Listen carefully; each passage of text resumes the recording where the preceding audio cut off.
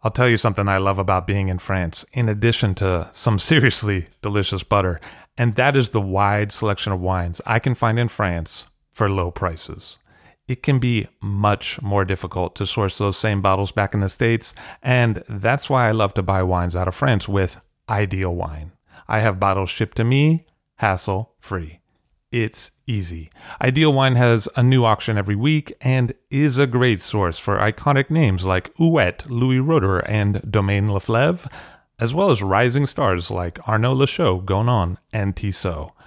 Find the wines you'd rather be drinking at idealwine.com. That's IDEALWINE.com and have the wine shipped to you in the States. Use the promo code FIRST, F-I-R-S-T, for $15 off your first order of $150 or more. Hey, that's $15 you could save, and that is some good butter money. See for yourself at Ideal Wine. I'll drink to that, where we get behind the scenes of the beverage business. I'm Levi Dalton. I'm Erin Scala. And here's our show today.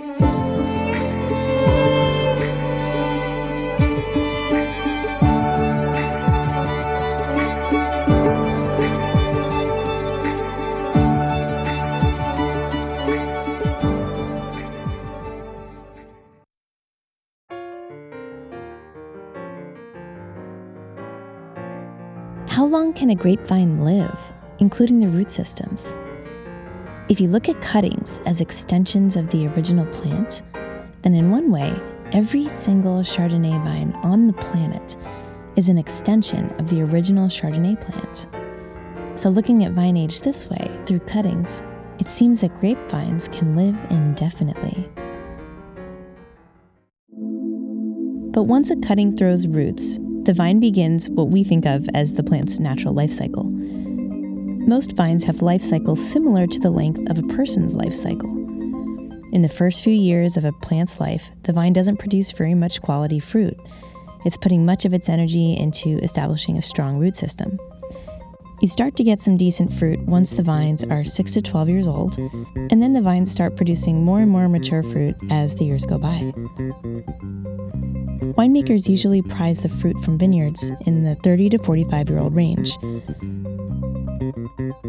Vines that are 100 years old usually produce much less fruit, but the fruit is often prized as making more complex wine due to all the unique things you'll find in the grapes that come most likely from the complex root systems.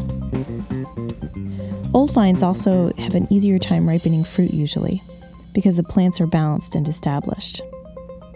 And they've had a lot of practice. We don't see too many vineyards with 120 plus years on them. And this is partly because many winemakers will replant older vineyards to increase productivity or to change clones or change a vineyard layout. And phylloxera wiped out a lot of old vineyards around the world about 120 years ago. But there are a few interesting old vineyards with plenty of age on them. These vineyards can often be found on sandy soils where phylloxera has difficulty surviving. Many vineyards planted on sand were spared phylloxera outbreaks over the last century. And many regions that don't yet have phylloxera boast some incredibly old vineyards. Vineyards older than 300 years produce some of the most moving wines in Chile. On Santorini Island in Greece, root systems between 300 and 500 years old produce some of the most incredibly dense and flavorful Assyrticos. And Australia has several of the world's oldest vineyards dating back to the mid-1800s. Langmiles Freedom Vineyard produces wine from vines that date back to 1843. Schild Estates' Maruru Vineyard was planted in 1847. Other vineyards dating back to the mid-1800s include Henschke's Hill of Grace and vineyards at Turkey Flat, Ilumba, Torbreck, and many others. Unfortunately, phylloxera drastically changed the vineyard landscape around the world, and most wine regions lost regular access to old vines. Today we have just a few odd examples of how really old vines work. And phylloxera wasn't the only thing that decreased old vines. Several prohibition movements around the world have wiped out winemaking industries all over. Today, we have just a few odd examples of how really old vines work. And here and there, you'll have individual vines that have become historic landmarks. In Slovenia, a Zematovka vine that is over 400 years old grows on the side of a building, and it still produces fruit. At Katzenzungen in northern Italy, an acclaimed 350-year-old vine grows in the vineyards. In England, at Hampton Court Palace, a vine transplanted to the palace in 1769 still grows there. And in 2001, this old vine produced 845 pounds of fruit. Though grapevines seem to live lives that mimic the timeline of an average person, they have the potential to live much, much longer. What can we learn from these ancient vines? Will we find that after a certain time period, grafts give out and cannot continue delivering efficient nutrients for after a century or so? Could there be an entire set of aromas and flavors that are only possible to get from vines once they pass the 200-year mark? Will we learn that as vines transform the nutrient content of the soil by continually pulling from it, that a single vine has the ability to adapt to soil changes over centuries? What is the long-term effect of ancient vines on water tables? Are old vines merely relics, or can they help us with vineyard planning as we plant the future vineyards that may make wine for the next few centuries?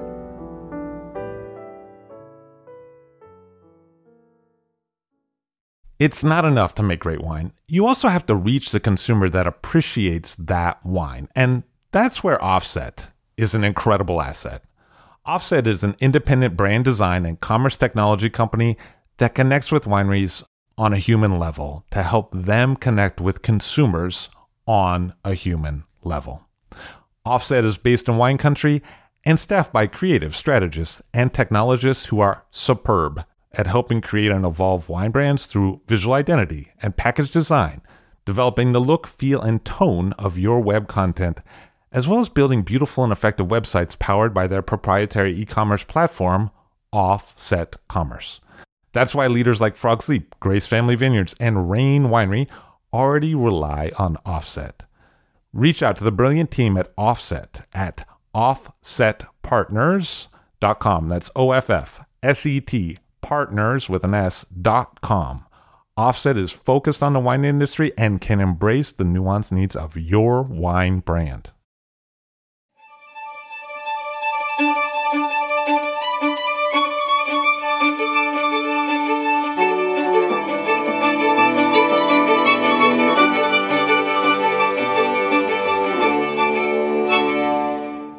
Victor Urrutia of Cuné on the show today. Hello, sir. How are you? Very well. Thank you very much, Levi. Thanks for being here. Very welcome. Thank you. So you run a Rioja firm in Spain, but how did you get there? It was originally your Uncle Luis. Well, it's a family company. I'm part of the fifth generation. My father never worked at Cuné. He was always involved. He's on the board of directors since he was in his 20s, I think. Him and my Uncle Luis. And at one moment in time, I think they decided that Luis would manage the business and my father was doing his own things. What was your father up to? Like, what was... He was very industrious. He, funnily enough, he worked in a Coca-Cola bottler in Spain, which in wine circles that's a big no-no. But he had a good time, and it was a fun thing to do. He retired from that just a couple of years ago. He was a vice chairman of a large utility in Spain as well, and he was on the board of different companies. So he's a sort of very industrious businessman. I think that's probably how he would like to be remembered. You know, he's still alive, of course, but it sounds like his brother was a little different. Well, his cousin actually. Oh, okay. Yeah, okay. No, you're right. Sorry, Luis is actually my second cousin, my second uncle. He wasn't. So there's just actually like very there's few multiple labels at Cuné. Yeah, it's all confusing. It's nice to keep you on your toes, but it's no. My father unfortunately has no brothers. It was his cousin, in fact, his only cousin, who was involved in Cuné. And he was managing Cuné since the late 60s until 2003, when he kind of decided to retire. His health wasn't doing great, and I guess he'd had enough. So he spoke to my father about this, and my father, he had too much on his plate, and he didn't want to do it. He thought somebody else should do it. So he called me and he said, "Would you be interested in doing this?" And at first I said no. I didn't want to, I wasn't sure I wanted to work in a family company. I thought it was just too much. You're like, I already got allowance from you for several years. Now I make money on my own. I don't have to clean cars or nothing. Exactly. You know, I was single at the time. I was working in Brazil. I was having a great time, you know, and say no more. I was single. I was working, making good money in Brazil. Yeah. And then my dad wanted to ruin my life. It sounds like I was this big playboy in Brazil. It really wasn't anything like that. I was going to this office and working long hours. But, you know, it's nice to be sort of without any responsibilities other than, you know, your day job, yeah? And you were how old? I was in my 20s. I was 20, must have been 28, 29. Well, anyway, he asked nicely at first. I said no. And then he just insisted in the end, said, listen, you got to do it. It's a family thing and you got to do it. There's nobody else. So, and I think that was it. You know, there's nobody else for the job. It wasn't a case that I was the best person or anything. But my brothers were younger than me. They were at college, most of them. My uncle Luis, he has daughters that are younger as well. There's just nobody else available, I think. Because the thing about Kune, we're actually fifth generation.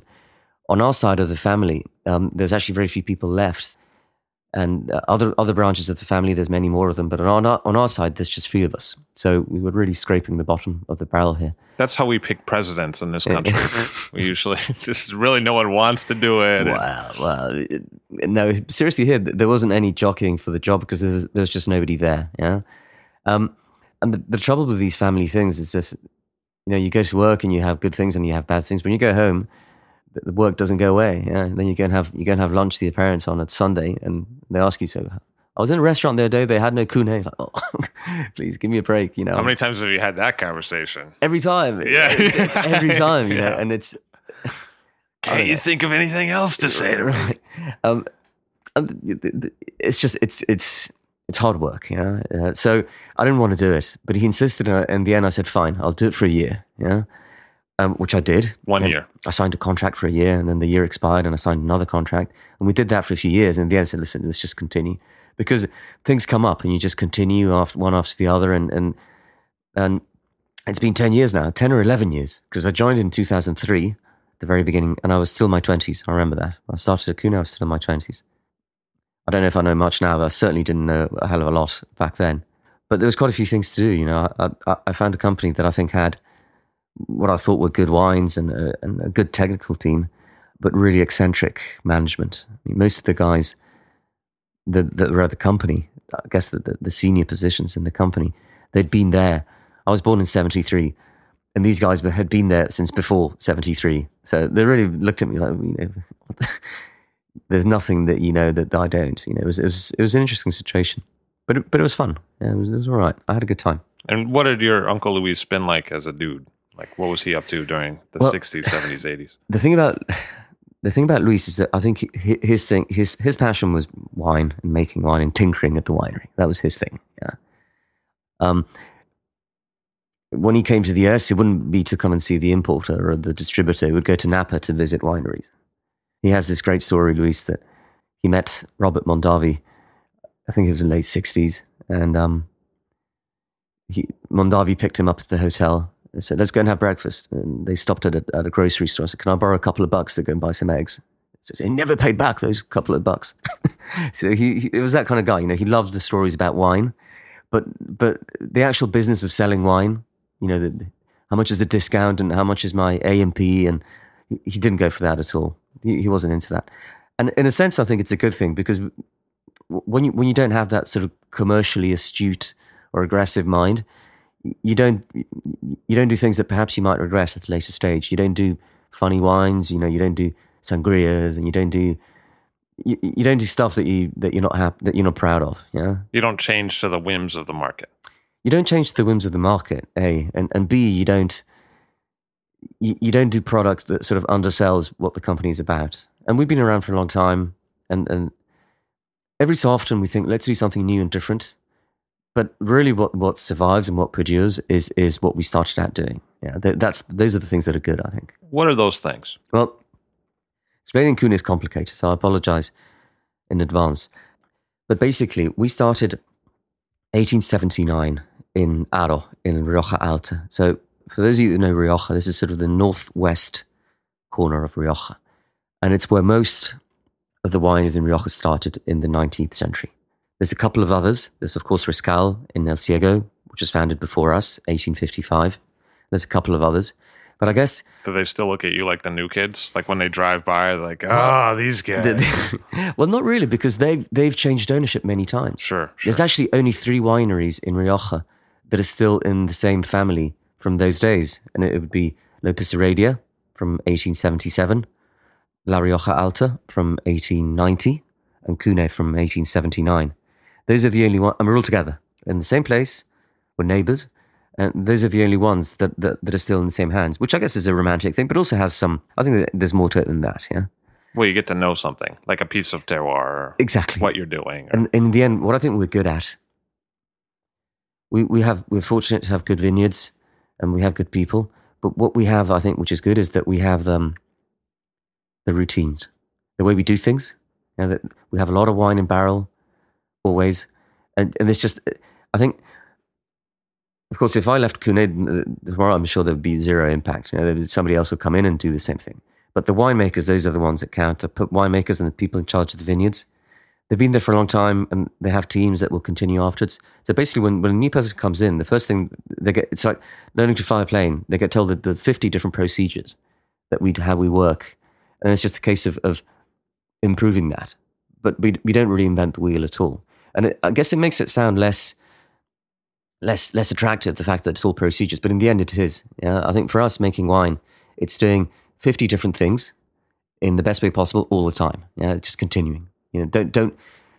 What if I change this? Well, it's good to innovate and do stuff, I think, and to bring technology into the winemaking if it allows you to make it better. We have a clear opinion on that, but it's always following the same kind of route. Yeah, all our barrels, they have a similar age, and we renew them, but we have the same sort of barrel age. All the wines spend minimum 2 years in barrel, sometimes 3. In the past, sometimes they spent even longer. So if somebody came in and said, "Oh, we've got to make a red wine with that barrel," he wouldn't be allowed to do it, because we just don't do that. Yeah. In that sense, we're not innovative at all. Yeah. We don't really do that at all. But in a way, that's a contrast for a lot of Spain, because what we saw in the maybe late 90s, 2000s was a lot of people were moving in the other direction of like, hey, let's change this up, right? I mean, a lot of people are planting Cabernet, Sauvignon, and Chardonnay. There's a region next to Rioja and Navarra, which has always made fantastic rosés from Grenache, red Grenache, and other things. They made some reds as well. And I think at some point in the 80s, of the 90s, they decided that wasn't sort of sexy and cool. They needed to be doing world-class wines, and that meant planting Merlot and Cabernet Sauvignon and Chardonnay.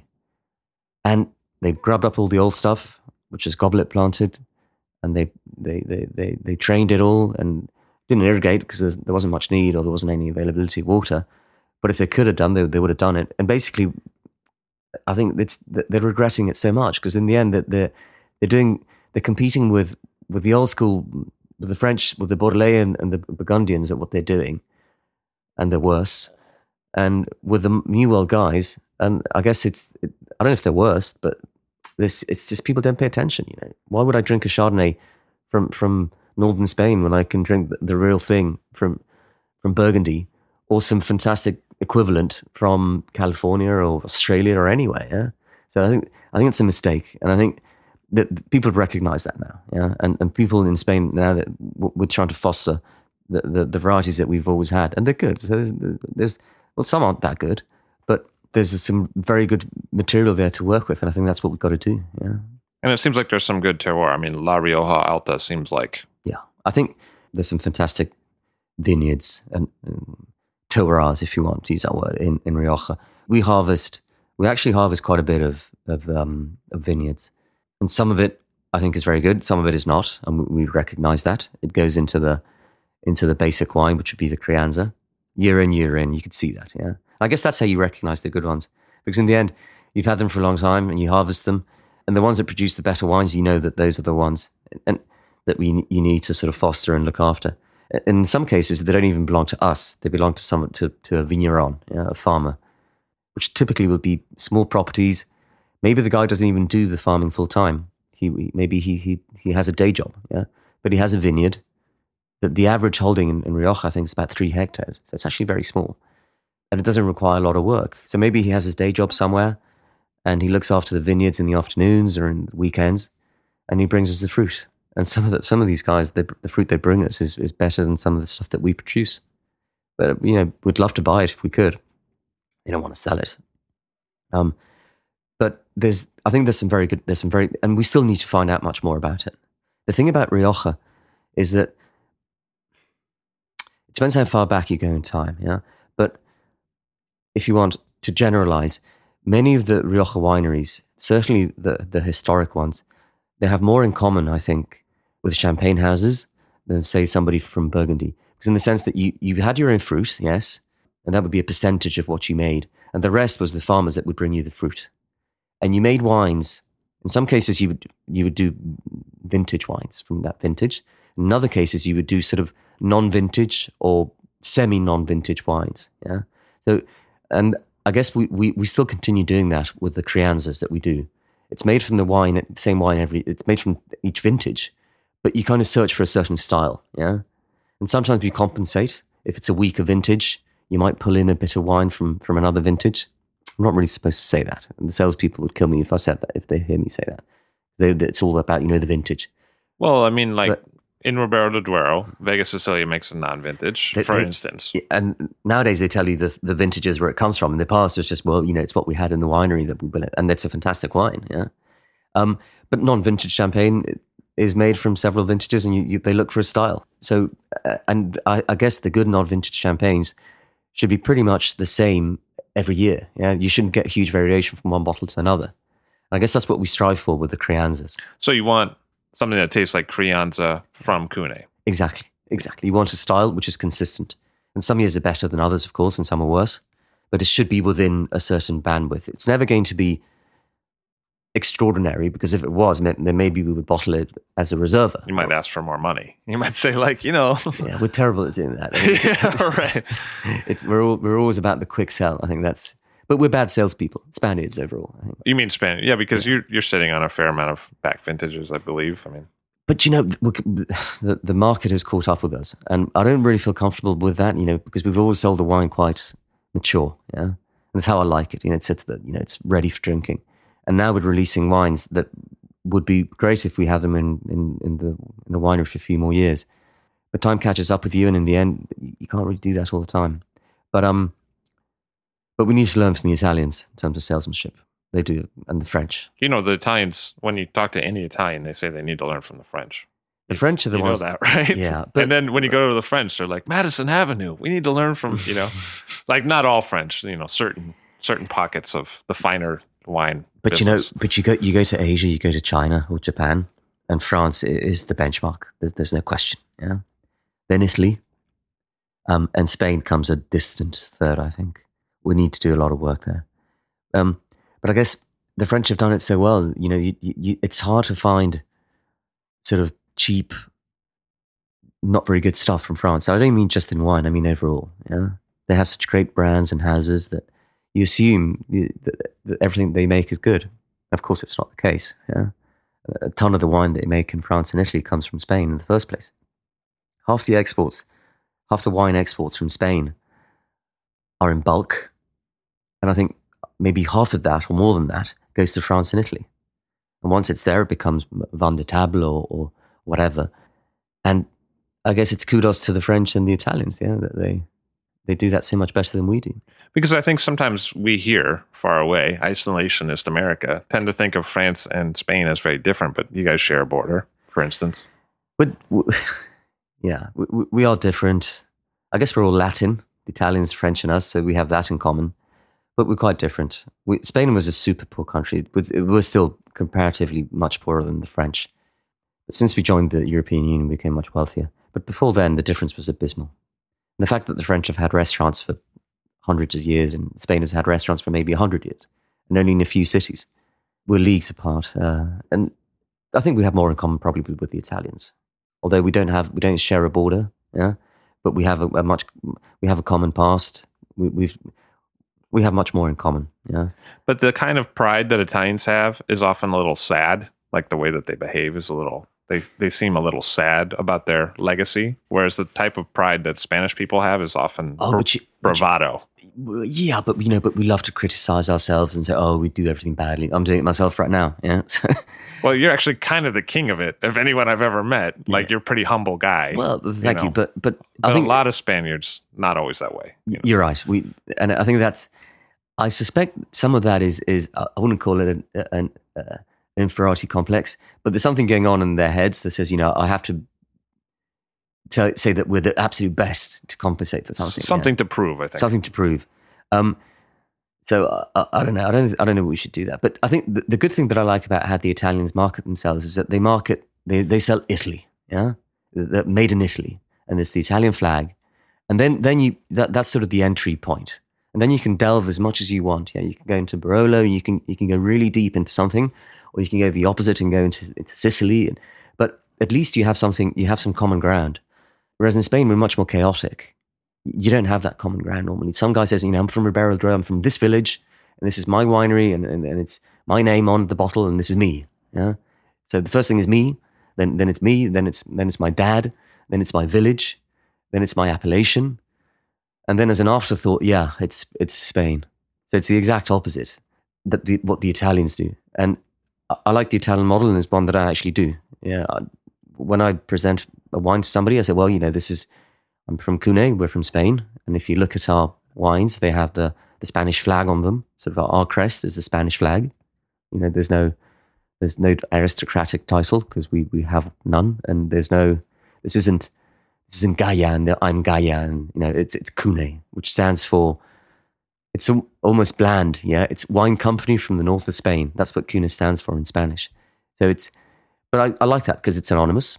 And now it's me rambling on about stuff to you, but maybe in 30 years, it'll be somebody else from my family and it will still be Cune. Yeah. And hopefully they will still be saying, Cune is a Spanish wine and Spain makes good things.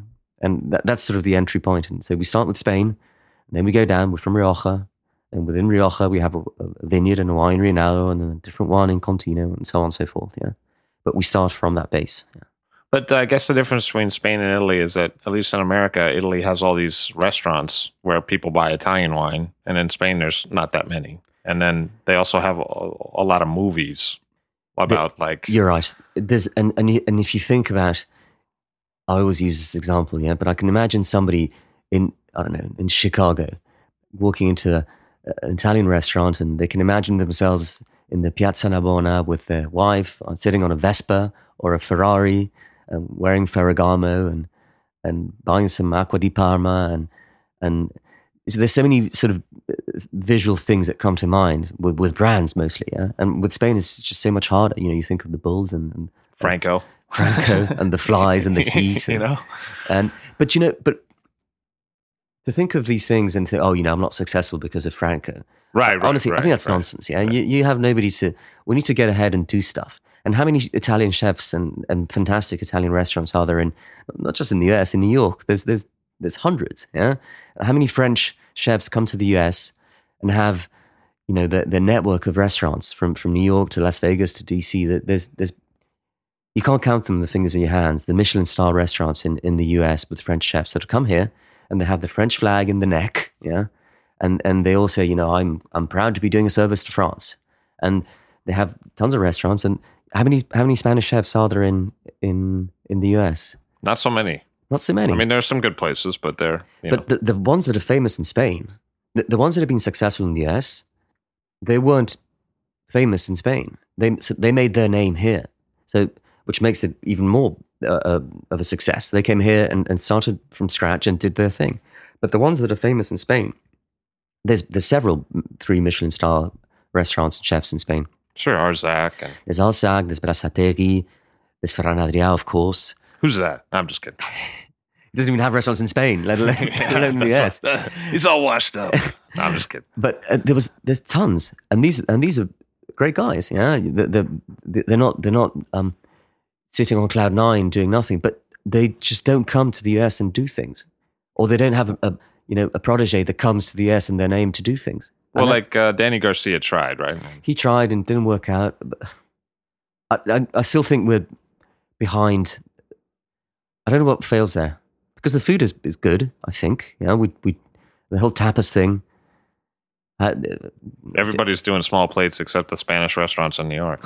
You know what I mean? But small plates, surely that makes sense. People, they don't want to put on weight and they want to have some food when they're drinking and they're drinking more, and it makes perfect sense. But yet we haven't embraced that and made it our own. So we still need more work there. I think we need to draft some Spanish chefs we need to kidnap them and bring them over to the US and force them to do something. It's the only way it's going to work, I think, because otherwise it doesn't fall flat, the efforts that you do with the wine, but it needs something to help you out. Yeah. And the top French restaurants, they have mostly French wine lists, and the Italians have mostly Italian, as you would expect. Yeah. So we still need to do much more work there. But again, we're to blame for that as well. If there was many, many Spanish wineries being very successful, that would help as well, I think. So we do what we can.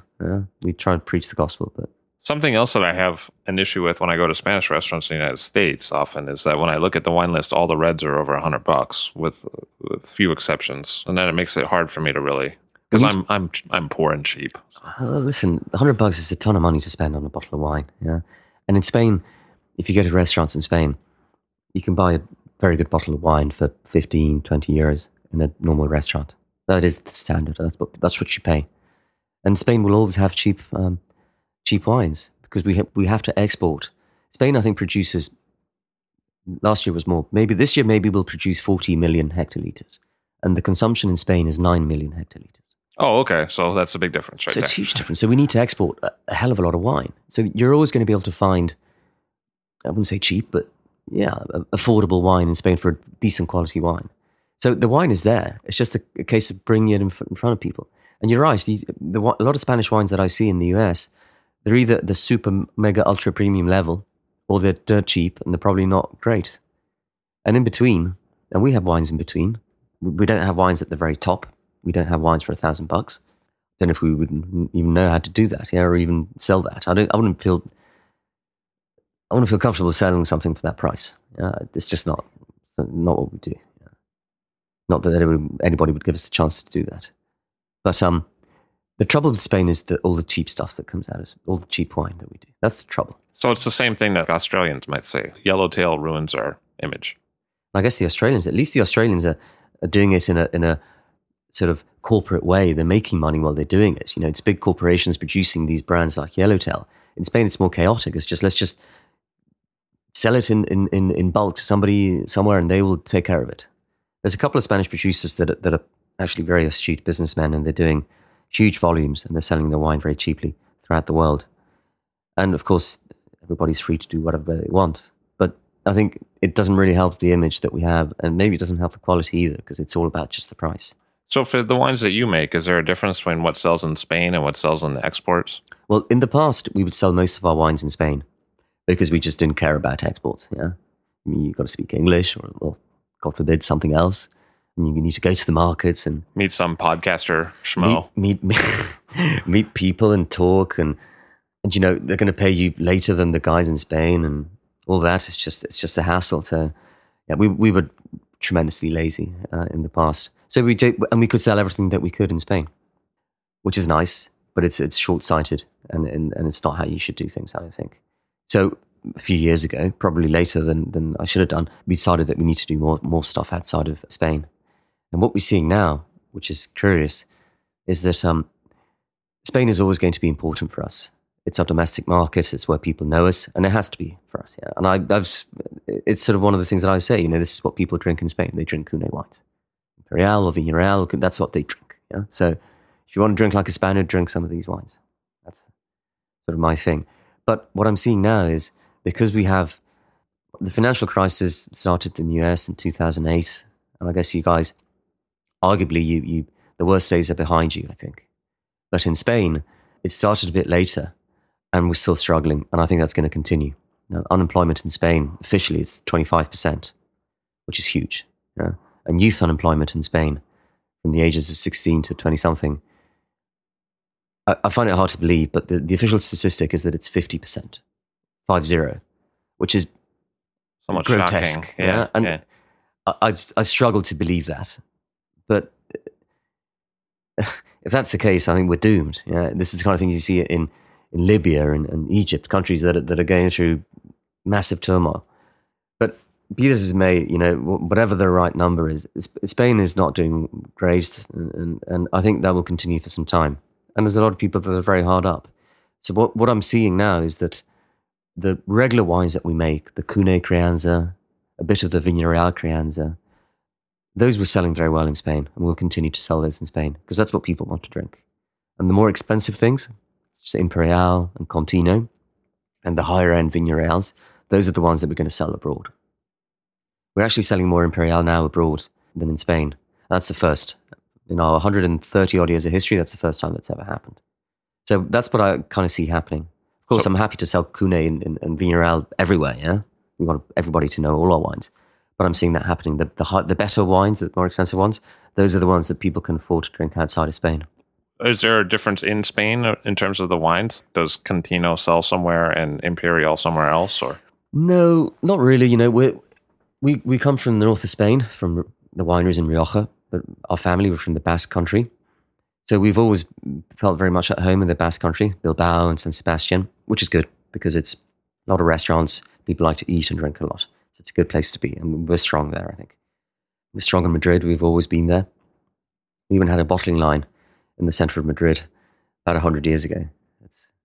We're very prosperous back in those days. I think we did more things than we do now. We're very adventurous. But we'll continue doing that, to be in those. And the touristy places we're not so good at. We didn't really focus on those.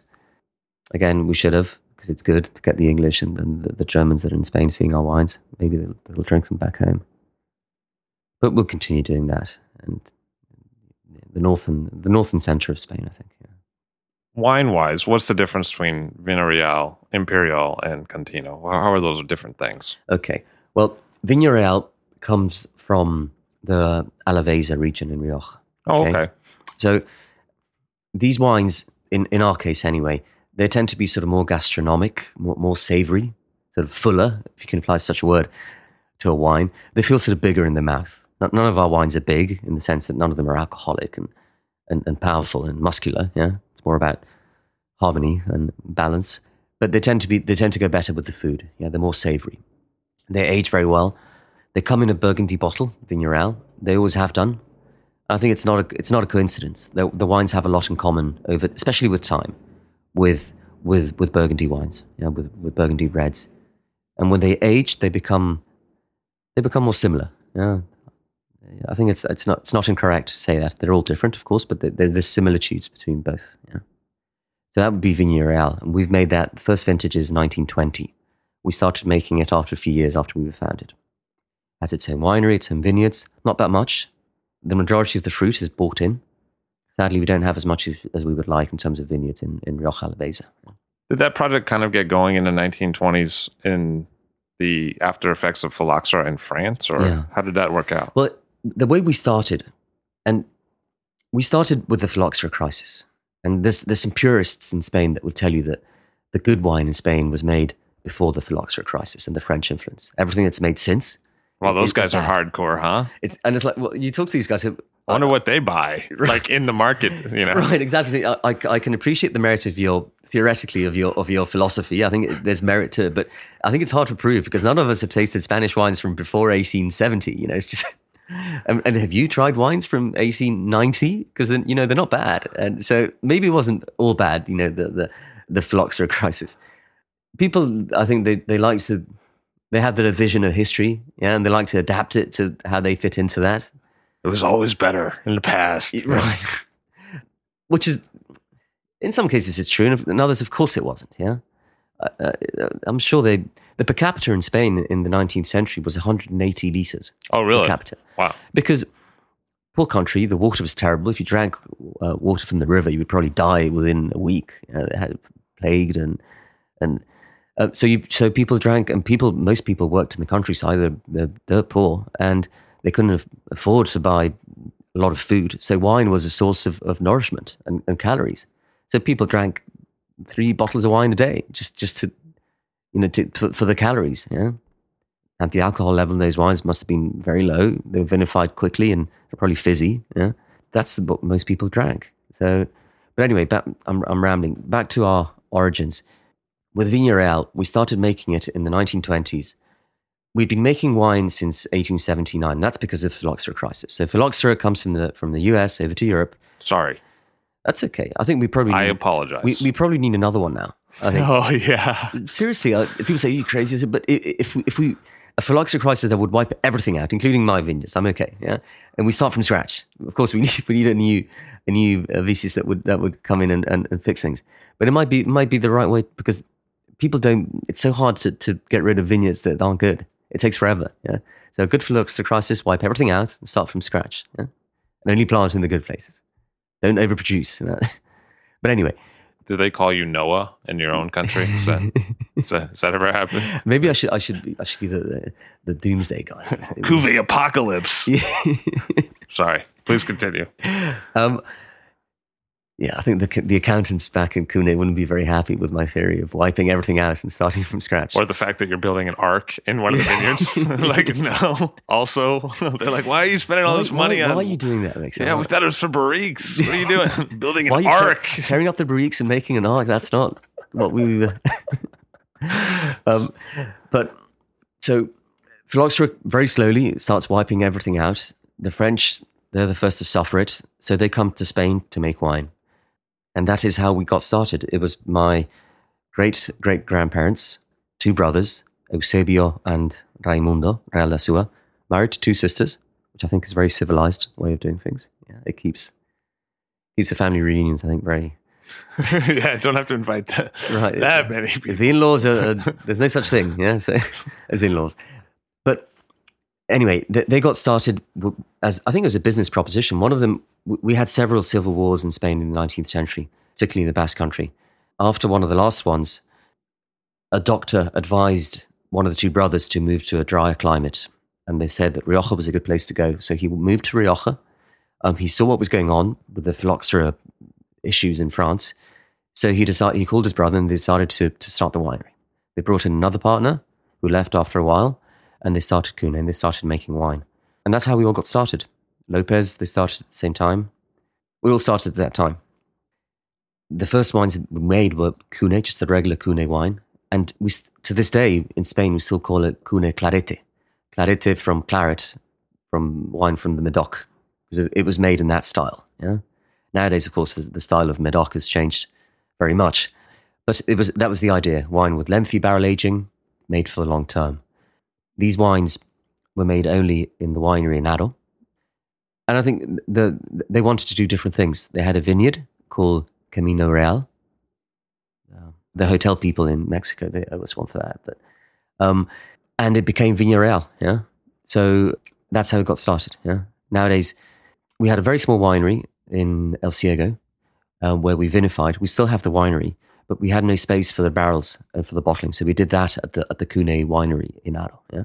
So the very old bottles of Viña Real from the 20s and 30s, they're still in Aro. I don't want to move them. They're at the right place. I just want to say, for the record, you're a master of not saying the H. The silent H is... Yeah. It's impressive because, you know...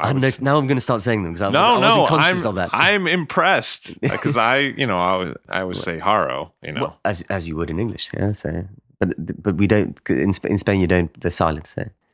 But sometimes when I'm trying to be very English, the H's will come out. But anyway, so that's Viña Real, yeah? Sometimes I call it Spanish, you know, because I don't say the final... No, I'm just joking.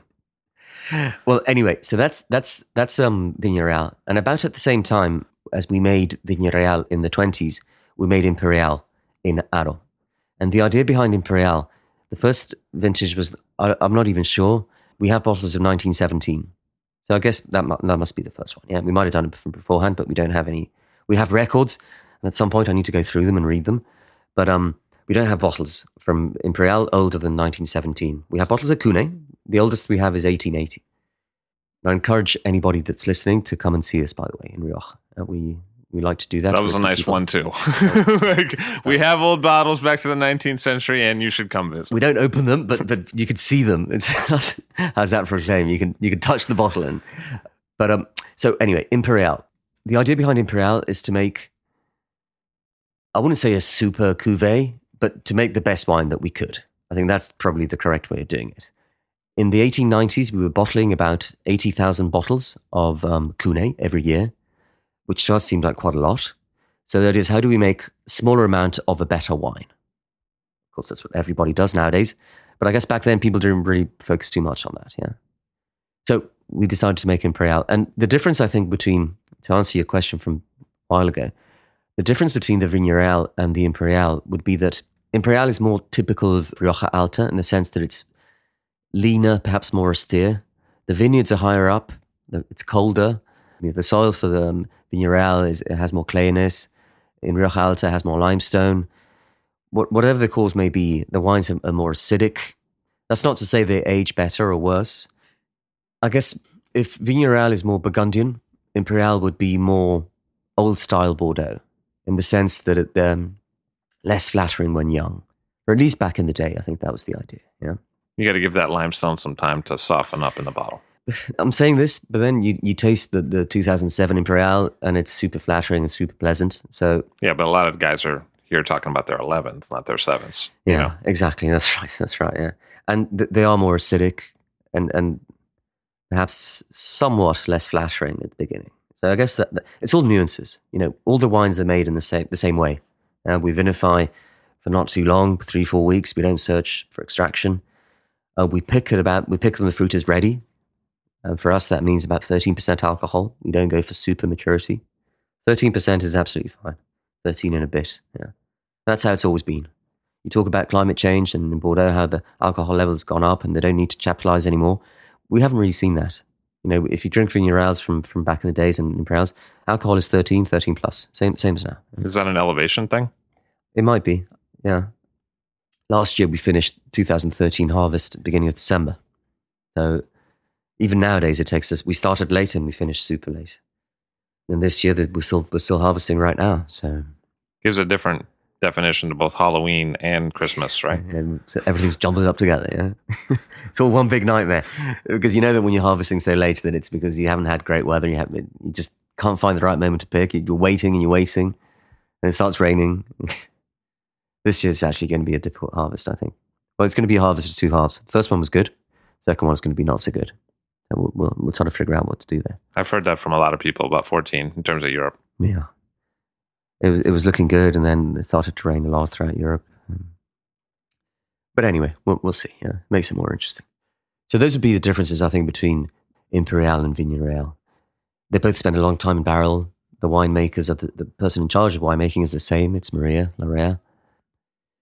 And then we have Contino, which again is made in the same style with quicker vinification, malolactic fermentation in used barrel or in cement. Is that oh, yeah, you do mallow and cement? Yeah. That seems like that would be difficult. It looks okay. Yeah. How big is that? Like tanks from 10,000 liters to 25, more or less. We have all the sizes. Oh. But it works okay. Yeah. 25,000 liters? Yeah. And you do mallow in that? Yeah. Oh, okay. Yeah, it works okay. Yeah. I mean, in all, we have everything. We have stainless steel, we vinify in oak, used oak, we vinify in concrete tanks. We use everything, yeah. So it's how we've always done it. Not the stainless steel, obviously, that started in the 70s. But the rest we've used before. And it's good to use them all the time. We used a lot of barrel aging, 2 to 3 years. So Contino, we follow those same procedures. But Contino is a single estate. It's about 60 odd hectares. It's very near Vignereal. It's in Rioja Alavesa as well. It's a horseshoe. It's very flattering on the eye because it's very pleasant to look at. It's a large property by Rioja standards. It has a small slope. It's alluvial. So it reminds people sometimes of Châteauneuf du Pape because it has all these sort of pebbles. And it's a bit of a saucepan in the sense that it grabs a lot of heat. Yeah, it's always the first one that starts harvesting. It's one of the first single estates in northern Spain, although it's quite new. It was founded first vintage is 1974. So it's 40 years this year, actually. I like your concept of no. Well, it's quite new. 4 decades older than you, young man. But I guess after 40 years, you do have some kind of track record. But I still see it as relative. It is young. You need a lot of time, I think, to find and now we're replanting a lot of the property because a lot of the vineyards are quite old, and we're trying to figure out what to plant. So it's not a given. Yeah, it's a given when you've been around for 200 years. You don't decide what to plant in Moussigny. You know exactly what you should plant and how. But here we're still learning that. So in that sense, it is new, I think. But no Cabernet for you. No. We've never had any, and it doesn't. Thankfully, now we don't even have the temptation to try and emulate what they do elsewhere. I think in that sense, Burgundy has been, I wouldn't say a lifesaver, but it's helped us out so much. At least us, Kuhne, because it's made it okay to not be alpha male, muscular, over the top. And I remember my first trips to the US, maybe 10 years ago. We had different importers and different distributors. But I guess people say, your labels are all wrong. They look terrible. They look old. You need something more modern. And the wines, they're all wrong as well. They're too old. And how much Cabernet do they have? I said, none. I said, well, that's all wrong as well. So we're doing everything wrong. Yeah. Those guys are first against the wall when the revolution comes, my friend. Like those guys. Those guys ruined a lot of stuff for a lot of people. In my little black book that I haven't written down. But I guess, they told us what made sense commercially at the time. Yeah. Right. Sure. They're trying to sell wine. They're trying to sell wine. I said, listen, this is a hard sell. Nobody wants this stuff. Yeah. And they were right. Even in Spain, they didn't want that stuff. Mm-hmm. When I started at Kuhne, to sell Viña Real Gran Reserva in a restaurant in Madrid was terminally unfashionable. You would be going nowhere unless it happened to be a sort of old school restaurant that old people would go to. But isn't that a narrative we hear a lot about Spanish wine? Like, oh, those are the grandfather's drinks, or it's exactly. the rich guy wearing like an open shirt with no tie, like Versace guy. Like it's one or the other. It's like, right. Oh, that's what the great grandparents drunk, and it's associated with old people, or it's like Mr. Flashy. That's right. In the convertible. But That's right. There's nothing for regular people. Nothing in between. Yeah. Now people, I think, with the crisis in Spain, they think it's okay to drink what their father drank. I see. Luckily for us, because the fathers didn't cause the crisis, like the old, right. like the you know what I mean? That's right. Like they weren't to blame, and they said, well, maybe Dad was okay guy after maybe all. he was an okay guy. Yeah, he didn't screw up the economy like these guys did. Right. Even if he didn't drive a Mercedes, he was still okay. So I think those things are very related in the States. You like think, when yeah? people are like, "Oh, let's go back to the 1920s," or like, "Oh, you mean before like people screwed everything up," or like that kind of thing. Yeah, but maybe, well, certainly, we're seeing a lot of people in the US that are really interested in our wines and what like they like. Levy Dalton. Like Levy, he's a great guy. Yeah, but I think that's fantastic because it means it saved our life. Yeah, it means it's okay to do what we do. And you think it might have folded otherwise? Like it potentially could have been a downward spiral you one day couldn't get out of. Probably, yeah. I mean, what would have happened, I think, is just we would have sold the wines in Spain badly, and we would have, trodden along. Wineries are like newspapers. It takes forever to close them. And there's wine regions in Spain that have been in crisis for over 100 years. I mean, look at Sherry, Jerez. If you pick up a newspaper from Cadiz or from Seville from 90 years ago, it's interesting. It's funny. You can see articles on, the Sherry crisis. Where will it end? Yeah, this is from 90 years ago. They were in crisis 90 years ago, and they're still around. So I think it's hard. You don't disappear. You fade out. Yeah, like one of those poems. You slowly, and it takes a long time. But it's like the bars in Madrid and in Spain. If you go to Spain, you see there's bars everywhere, and they don't close, even if they're not very good, because the business model was you work somewhere and you retire, and with your savings, you buy a bar or you buy a chunk of commercial real estate and you open a bar. So it's yours. So you're not paying any mortgage or rent. You don't have employees. It's you at the bar, the wife in the kitchen, and your son cleaning the tables. So you basically have slave labor. You don't pay them.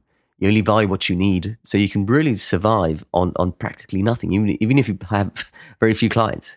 And I guess with us, that the similar thing can happen. And that's probably what would have happened to us.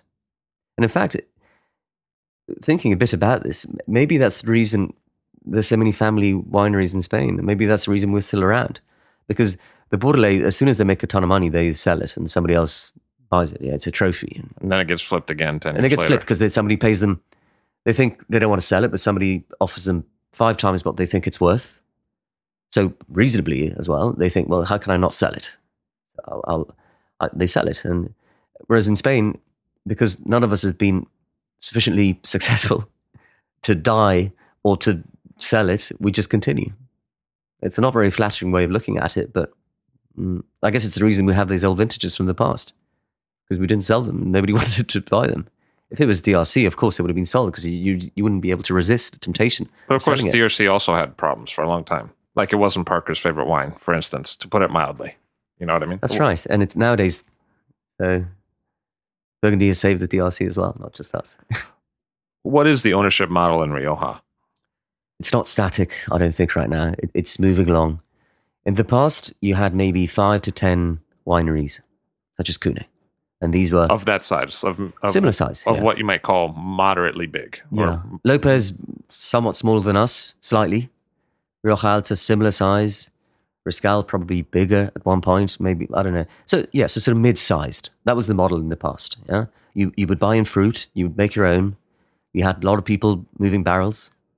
It was not a garage, it wasn't a Burgundy domain, it was bigger than that. So, yeah, so with people running around moving barrels, a lot of barrels around the place. And you see the pictures with 50 people in them. Yeah. That's what it was like. Then in the 70s, you had big sort of commercial groups going to Rioja and making big properties, and arguably killing a lot of the good things at the same time. And why do you think they did that? Because they recognized that the good wine from Spain, the perception of the good wine from Spain came from Rioja. So there was a business there. There was an opportunity. So they thought, why are we making wine in Jerez or in Sherry or in the middle of Spain? Let's go to Rioja. That's a good name, yeah? If we make it there, we can sell it more expensively. So they did that, and they grew a lot. And Rioja expanded massively in that period. And in fact, the largest winery in Rioja right now it belongs to Pernod Ricard. Oh, is that true? Yeah, it's a collection of wineries. Things like Campo Viejo belongs to Pernod Ricard, and it's very large, and it's part of the number 1 and number 2 and number 3, I don't know, drinks multinational in the world. So to think that Rioja belongs to Spaniards or belongs to mid-sized wineries, well, it's not really the case anymore. It's the biggest one. It belongs to a multinational, a French multinational. So there's that, and there's large companies there as well. There's 2 big players from middle of Spain that have showed up recently in Rioja, and they're doing big volumes. I wouldn't name them because I think they have sufficient publicity as it is.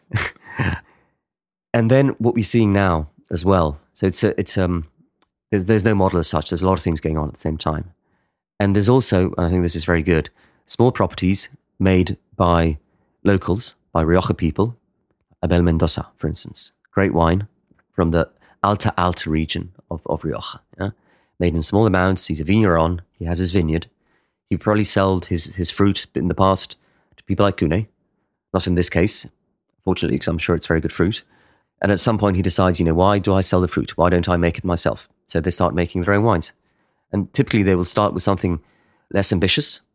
And as they learn to make wine, they make better wines. And there's quite a few of these, and they're very good wines. They are terroir wines. They might use the traditional Rioja method of Crianza, Reserva, Gran Reserva, but it's not the driving element. The driving element is the property. And I think Contino to some degree fits that bill, although it's part of us. In a sense, Contino, it's not important, I think, if it's Reserva or not. It is Reserva because commercially it helps you, and I guess, but it's not what counts. And these properties there's more and more of these. I think that's a good thing. Yeah. And I guess that's pretty much it. But what I've said covers pretty much the spectrum, from the multinationals to everything in between to the tiny guys. And that will continue because I think Rioja is still big, and people still haven't. Some people know their vineyards very well, but others don't, and they're still sort of finding their way. Yeah. So you will see these wines coming into the US, hopefully. Yeah. The sort of smaller wineries with an interesting proposition. Those are the ones that are probably. I wouldn't say that it's the future of Rioja, but they certainly make it much more interesting. In the past, Rioja's had a long history of Crianza, Reserva, Gran Reserva. How many of these new producers really have had the time to make Gran Reserva? They probably don't bother with Gran Reserva because it's a nuisance. You got to keep the wine in barrel for 2 years, then in bottle for 3 years. They probably won't bother. They might, and I think what counts about Gran Reserva is not so much the legal prerequisite. The 3 years in bottle doesn't. Of course, the wine, if it's good, it will benefit from the bottle. But in and of itself, it doesn't make the wine better. Yeah, the wine will be the same before you bottle it as after you bottle it. So it's not an improver of the wine. It's just a vessel. So they might think, I'm making a Gran Reserva style wine, and maybe it doesn't have Gran Reserva, but it's the idea that it's a wine made to last, built to last. And maybe that's what you see happening. Because ultimately, I mean, right now, we're selling 2008 Gran Reserva now. I think it finishes very soon. But we can't release the 2009 until next year, until sort of mid next year. Which isn't necessarily such a bad thing, but it's a financial hindrance for a company. Has to be. It's a financial hindrance, especially for a smaller guy that is just doing that. And what do you mean? I have no sales for the next 6 months or 8 months, 10 months? I mean, why is that? Yeah, and yeah, it's just it doesn't really help. So you might I hesitate to say this, but the trouble is when people just sell Gran Reserva. You see that a lot. Wines that are just Rioja, Gran Reserva, and the winery isn't important because the guy, what he wants to do is just to have the Gran Reserva sort of title. Sure.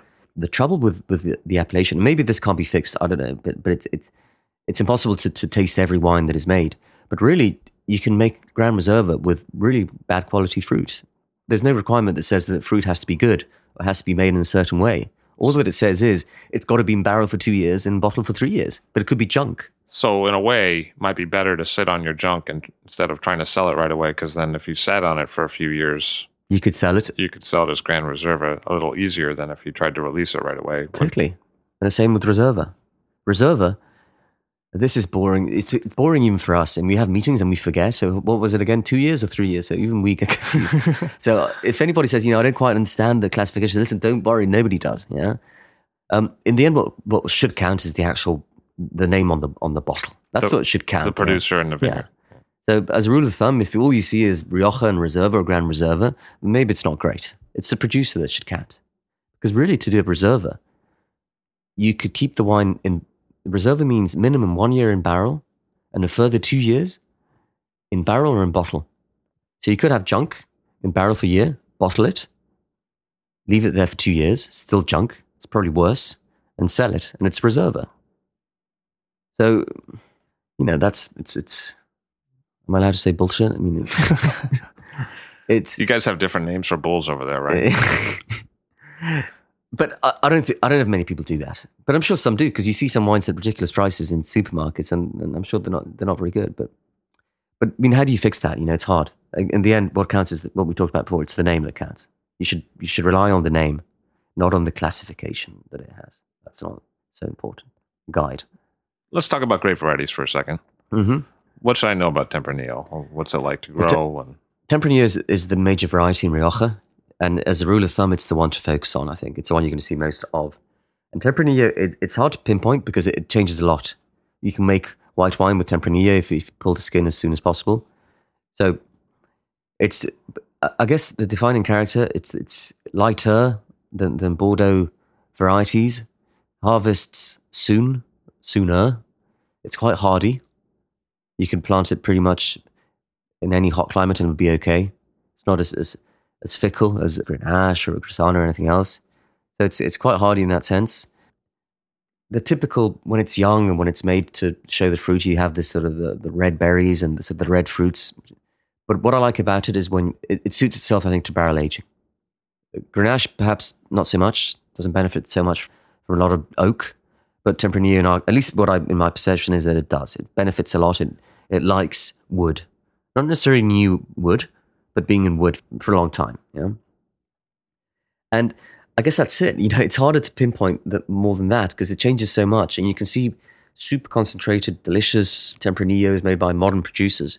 And you can see really sort of vinous and thin ones made by Lopez, for instance. Yeah. It's capable of both extremes. So it's very versatile in that sense as well. Is that a clonal thing? Is that like Brunello to Sangiovese, or? I don't know. Maybe. Because you see Tempranillo, of course, in Ribera, it's Tinta Fina.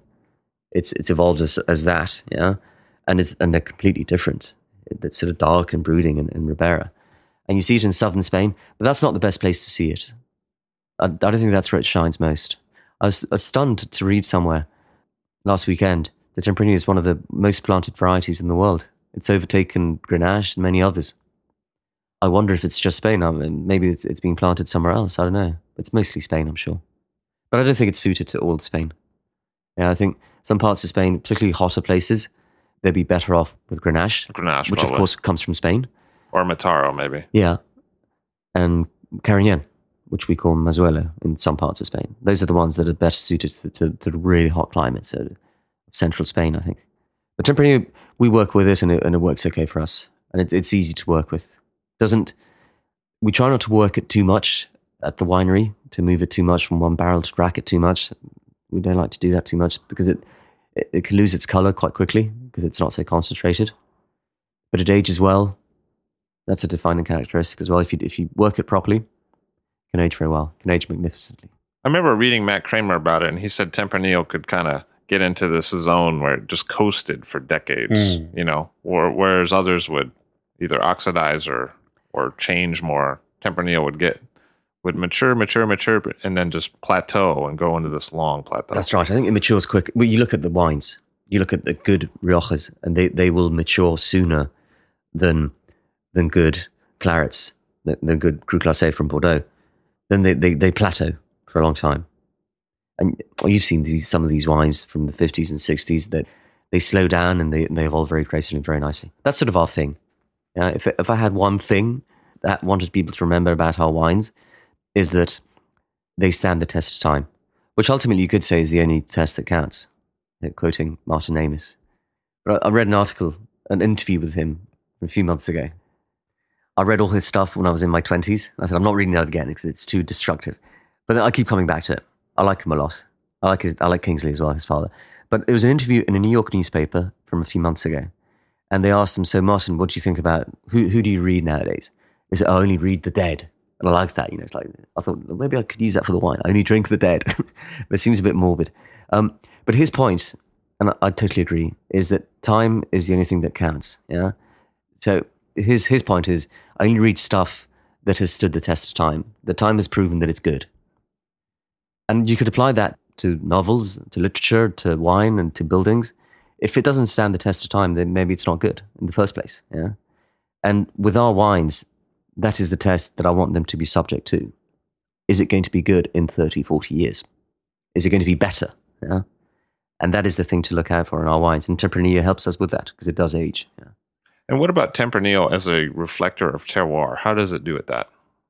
I guess the fact that it's a lighter variety probably helps with that. Yeah. I don't have experience working with Merlot and Bordeaux varieties that are sort of powerful stuff.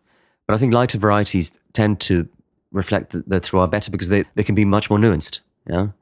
And they can reflect the climate and the soil quite.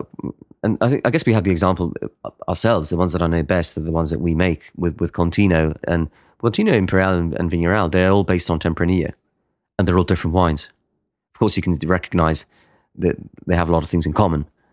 But they do reflect where they come from. Maybe not as much as Pinot Noir and Burgundy, which arguably really pinpoints exactly the Premier Cru or the Grand Cru from whichever village in the Continu it comes from. In our case, we haven't got to that, but maybe because we don't know our vineyards as well as they do. Or maybe as well because some of the wines that we make, the Imperial and the Vigneral, they are not terroir wines. Maybe I should have started with that. And they're not. They're made from specific plots that we know and we harvest ourselves. But with Imperial and with Vigneral, we search for a style. That's the thing, you see. And terroir people, I think they have problems with that. They think that's not authentic. I want the terroir, warts and all, good or bad. I want it to... And in our case, the Imperial is not the same every vintage, of course. But it follows... You could see the wine, it has a consistency in taste and in style. Now, and that is what we want. That is what I want. And if that doesn't work for you, then I'm sorry, but that is what we want with these wines. Yeah? Contino is different. Contino will tell you what is there, what is produced by the land. So I guess I would find it harder to explain it in other words, but it can replicate the terroir to a certain degree if that is what you search for. Yeah? And we only do it I guess we only do it really with the Contino. And there we do see it. We need to do much more work and much more work in terms of vineyard work. Different properties, different parcels, different blocks and so on, without getting too confused and without confusing the drinkers. But that would be something to do for the future, I think. And what about yields? How does Tempranillo yield? Does it? Well, Rioja appellation, I think this is a good thing. They have a limit on yields. The law in Rioja is 6,500 kilograms per hectare. Yeah, so that translates at about I'm terrible with math, but at a 70% conversion into liters. So that would be about a bit less than 50 hectoliters per hectare. Yeah, don't ask me in acres because I don't know how to divide that by 2.5. But so the yields are they're limited at a not too high level. Yeah. So it's in Bordeaux, you can get 10,000 kilograms, no problem. And a lot of people do. We don't have as much rainfall. So it's good to have a limit. And again, this is one of these things that people debate endlessly in Spain. How can you do that? How can you have a rule of thumb for everybody? Some people should have less, some people should have more. But I think it's good to have a limit. Otherwise, people would just irrigate and produce much more. Yeah? I think having a thumb that sticks out is helpful. It's helpful. As a human being. Exactly. And you can do whatever you want below that, yeah? So limit is 6,500. I definitely don't think you should go beyond that because then the fruit is diluted and it's just not good. Good vineyards will yield maybe half that. Contino, the yield is about 3,000, and that's a good place to be, I think. For the whites, the yield is 9,000 kilograms, which is probably too high, the maximum. For good quality whites, you should be talking half that, I think, at most. And a lot of times those wines, frankly, taste washed out. I mean, there are amazing examples, but a lot of times what's missing is the texture, right? That's right. And it's not about having, more stuff put together. Yeah. It's not about making it more intense. But if you're producing so much, then it's washed out. Sometimes you get the opposite. You get alcoholic wines that are dilute, and it's an awful thing to drink. Yeah. Not a pleasant experience at all. But I guess that's a good yield to have. Through the 3,000 plus, that's a good place to be. And ideally, you would achieve it without pruning too much, without torturing the plant too much. So sometimes I don't know, because I feel like I can rattle off the vintages in other regions quite well, whether it be Bordeaux, Burgundy, Barolo, even Napa. I can tell you what the good years were, I think, or at least what they were like. With Rioja, it seems to be a kind of a hole in my mind. Well, here's the thing. We keep talking about rules of thumbs, but Bordeaux in the past, what was good and bad in Bordeaux probably worked in Rioja as well. Oh, okay. So 82, sort of the famous year in Bordeaux, good for us as well, great for us. Yeah, also very famous, very important.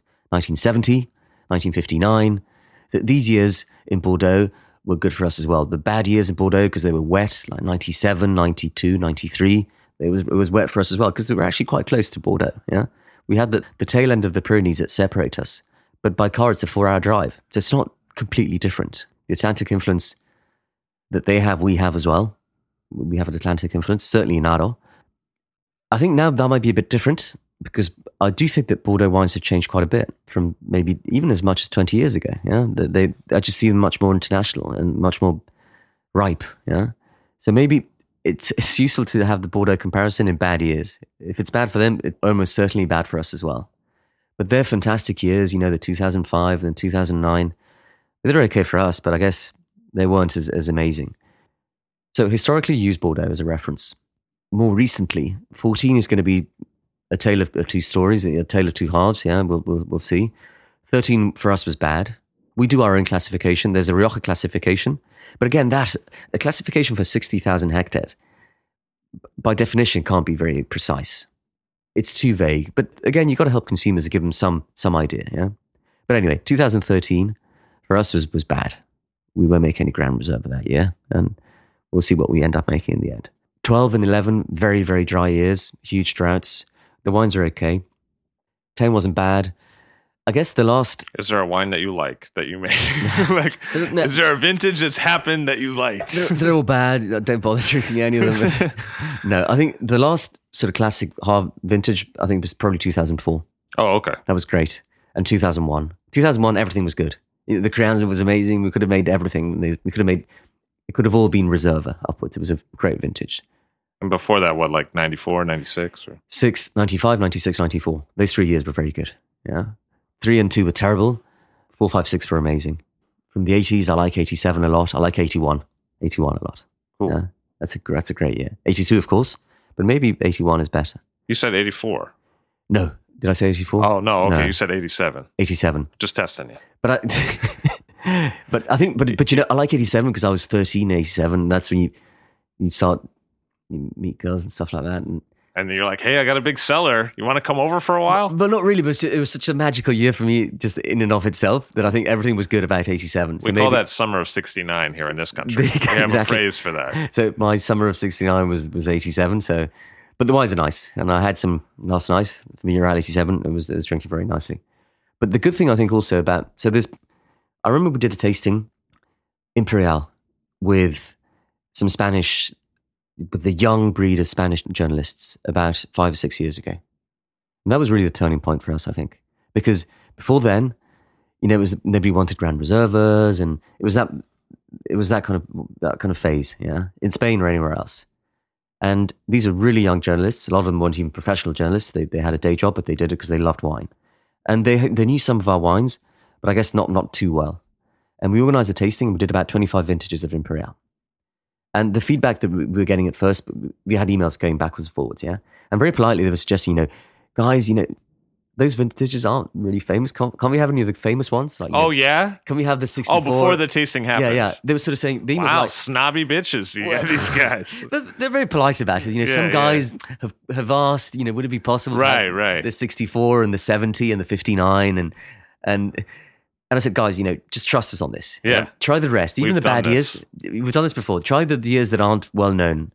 And their conclusion at the end said, well, thank you for showing us the vintages that we didn't know of, the 76 and the 78 and the 81 and the 80 even, because we loved them as well. So it's not a case, so in that sense, it's even vintages that aren't great, with time, they turn out to be okay in Rioja.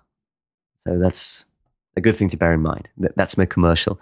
That's my commercial punt for the day. Try the vintages that aren't famous. You might be pleasantly surprised. Victor Urrutia of Cune, he's taking a long view, and he thinks Rioja is going to be all right in the end. Thank you very much. Thank you, Levi. Victor Urrutia of Cune. I'll Drink to That is hosted and produced by myself, Levi Dalton. Aaron Scala has contributed original pieces.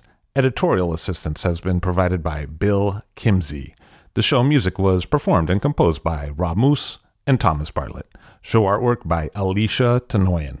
T-shirts, sweatshirts, coffee mugs, and so much more, including show stickers, notebooks, and even gift wrap, are available for sale if you check the show website, alldrinktothatpod.com. That's ILL, drinktothatpod.com, which is the same place you'd go to sign up for our email list or to make one of the crucially important donations that help keep this show operating.